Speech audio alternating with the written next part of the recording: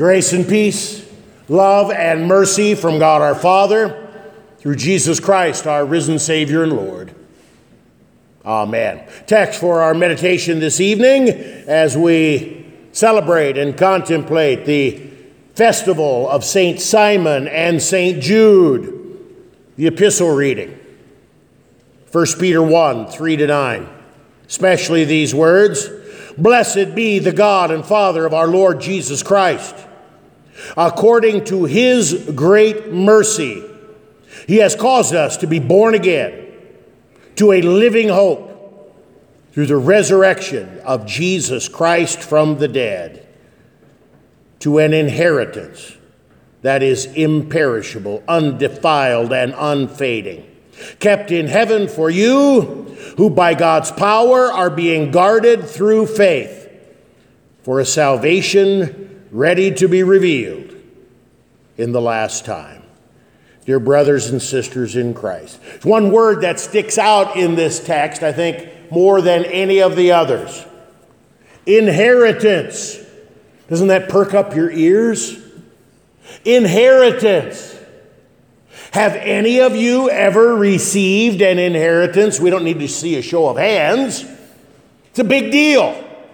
It's a big deal to receive an inheritance. Maybe sometimes you sit around and you dream about that long-lost relative that you have never heard of or seen, leaving you a pot of gold at the end of your rainbow. It was many, many years ago. My dear great-uncle Johnny. I didn't really know him very well. When I was small, we would go and visit. Uncle Johnny was a bachelor farmer. We'd go there for birthdays. The only thing I remember is that after a beer or two, great-uncle Johnny would break out the accordion, and we had a party. My dad lived with my great-uncle Johnny for many years. Uncle Johnny was a very thrifty farmer, you might say.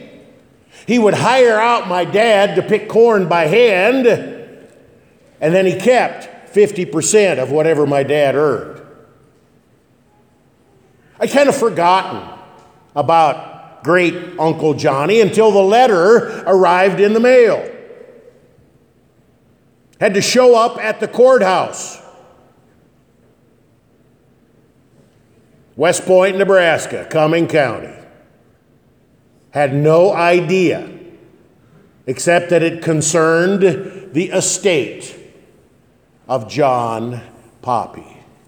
So, my wife and I went. We had no idea what this was about. It seems that dear old great-uncle Johnny died without a will.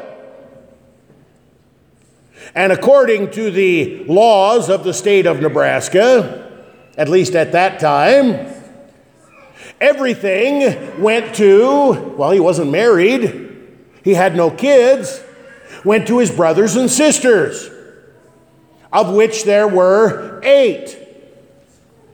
One of which being my grandpa, who died shortly after I was born in 1959.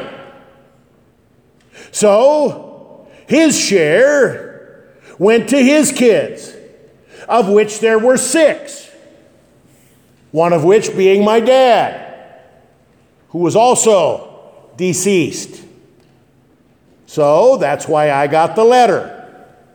Long story short, I received 1/192nd of Uncle Johnny's estate. In 1980, 81, a check for about $4,000 was a lot of money. What I really wanted was his accordion. Instead, we named our second son, born just a few months later, John. An inheritance is kind of an exciting thing.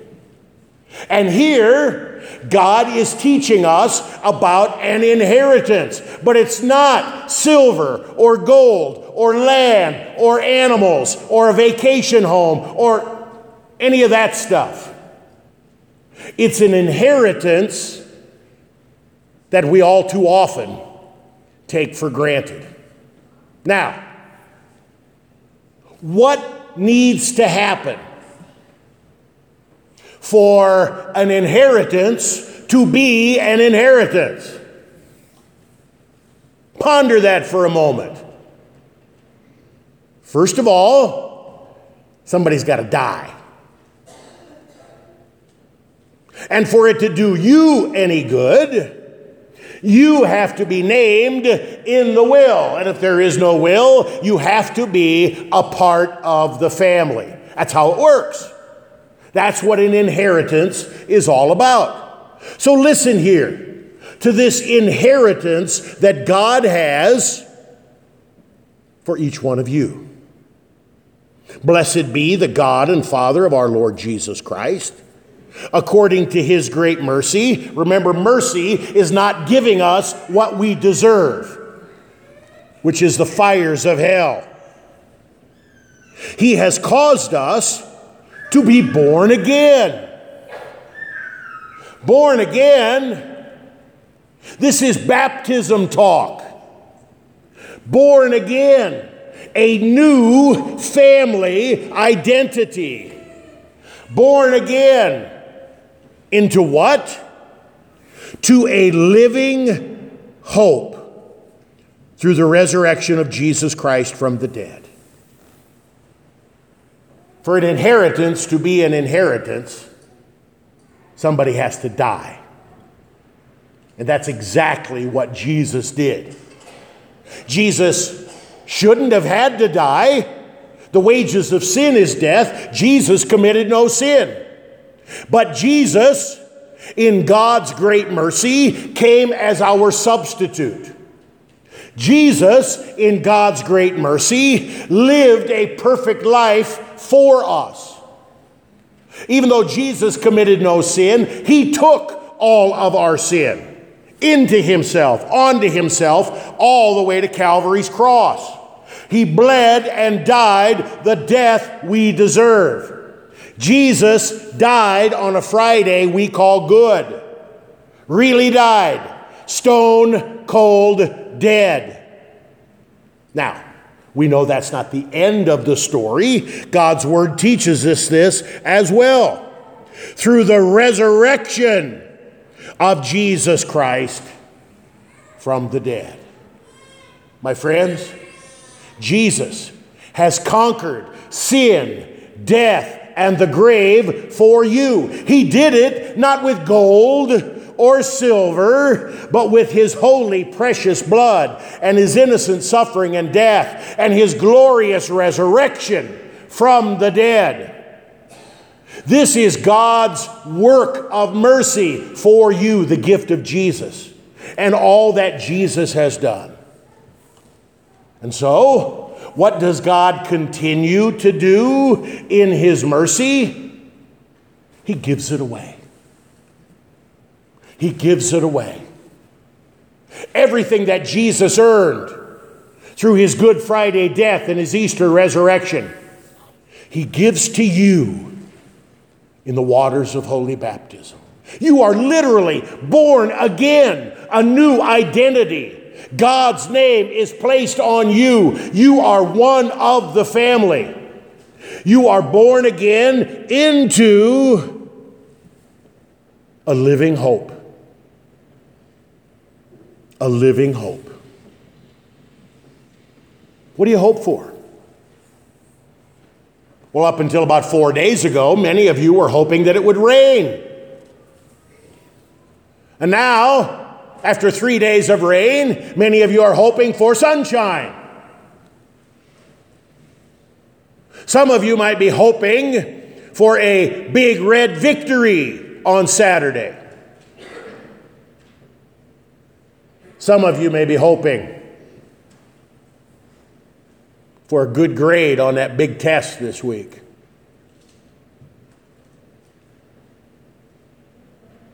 Or healing from a terrible disease.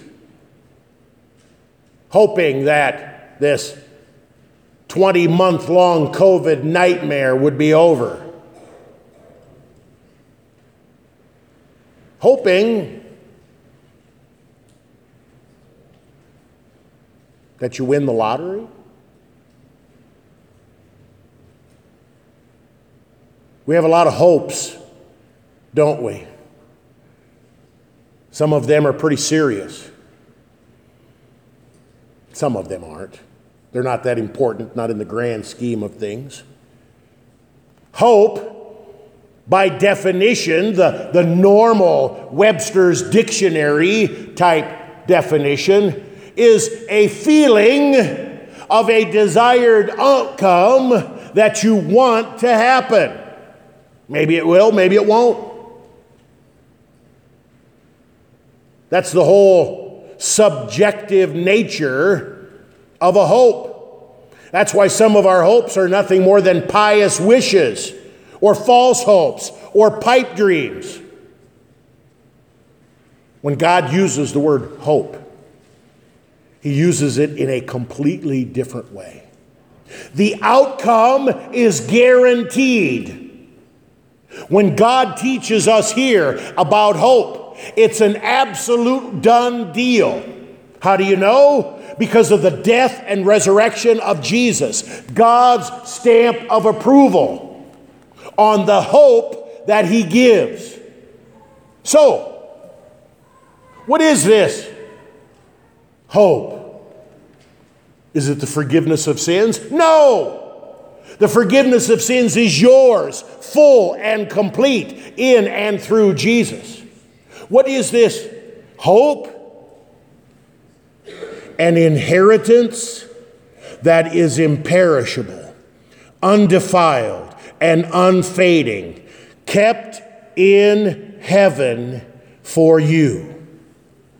My friends, this inheritance, eternal life, is our hope, is your hope. That's why we come to church. That's why we hear God's word. That's why we eat and drink Christ's body and blood. This world is hard. This world is full of suffering. This world is at war with your hope.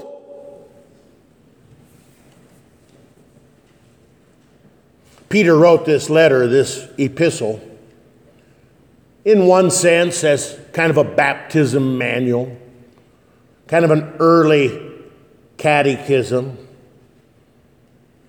But he wrote it to people who were suffering tremendously, suffering mostly because they were Christians. How easy it is for us to lose hope. How easy it is for us to have our hope on the wrong thing, like dollars and cents and gold and silver and all the material things that God has blessed us with, that instead of receiving them with joy and being good stewards of them, we turn them into false gods and false idols.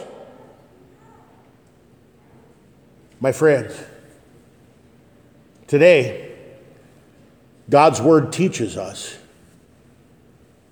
that this hope, everlasting life, is no false hope. It's no pipe dream.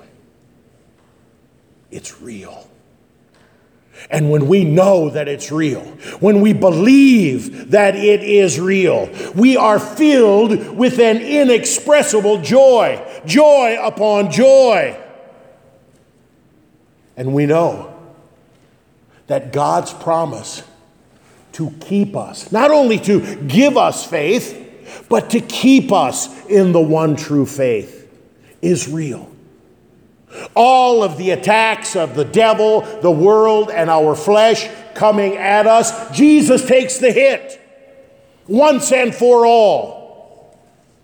God promises in His Word strength and encouragement as we daily fight these battles, as we daily struggle to not lose hope. Oh, if only I could see Jesus. If only He were here. If only He could speak into my ear some word of encouragement. Verse 8.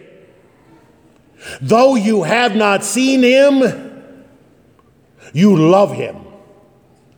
Though you do not now see Him, you believe in Him and rejoice with joy that is inexpressible and filled with glory. Why? Because you are obtaining the outcome of your faith, the salvation of your souls.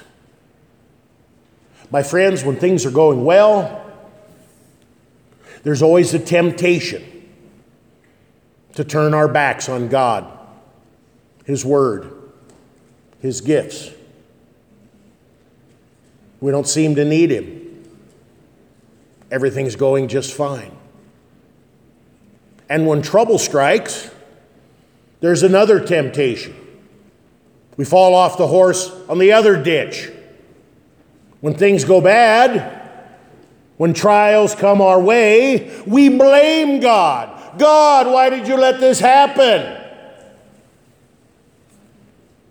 My friends, hear the word of God for you tonight. In His great mercy, He has given you an inheritance that will never spoil or perish or fade, based on the death and resurrection of our Lord Jesus Christ. Nothing or no one can snatch you out of the nail-scarred hands of Jesus. This is your hope, and this hope is guaranteed and sealed in the blood of Jesus. Don't turn your backs on God's Word. Stay connected to Christ and His Word. Feast on His body and blood often. Hear those sweet words of forgiveness proclaimed in your ears. Join in this joy upon joy with your brothers and sisters in Christ. And God will encourage you and fill you with the byproduct of faith, hope. My friends, this is God's gift. Hear it, believe it, live it. Amen. Now may the peace that far surpasses all understanding keep our hearts, our minds, our hope in Christ Jesus our Lord. Amen. We stand and sing the offertory.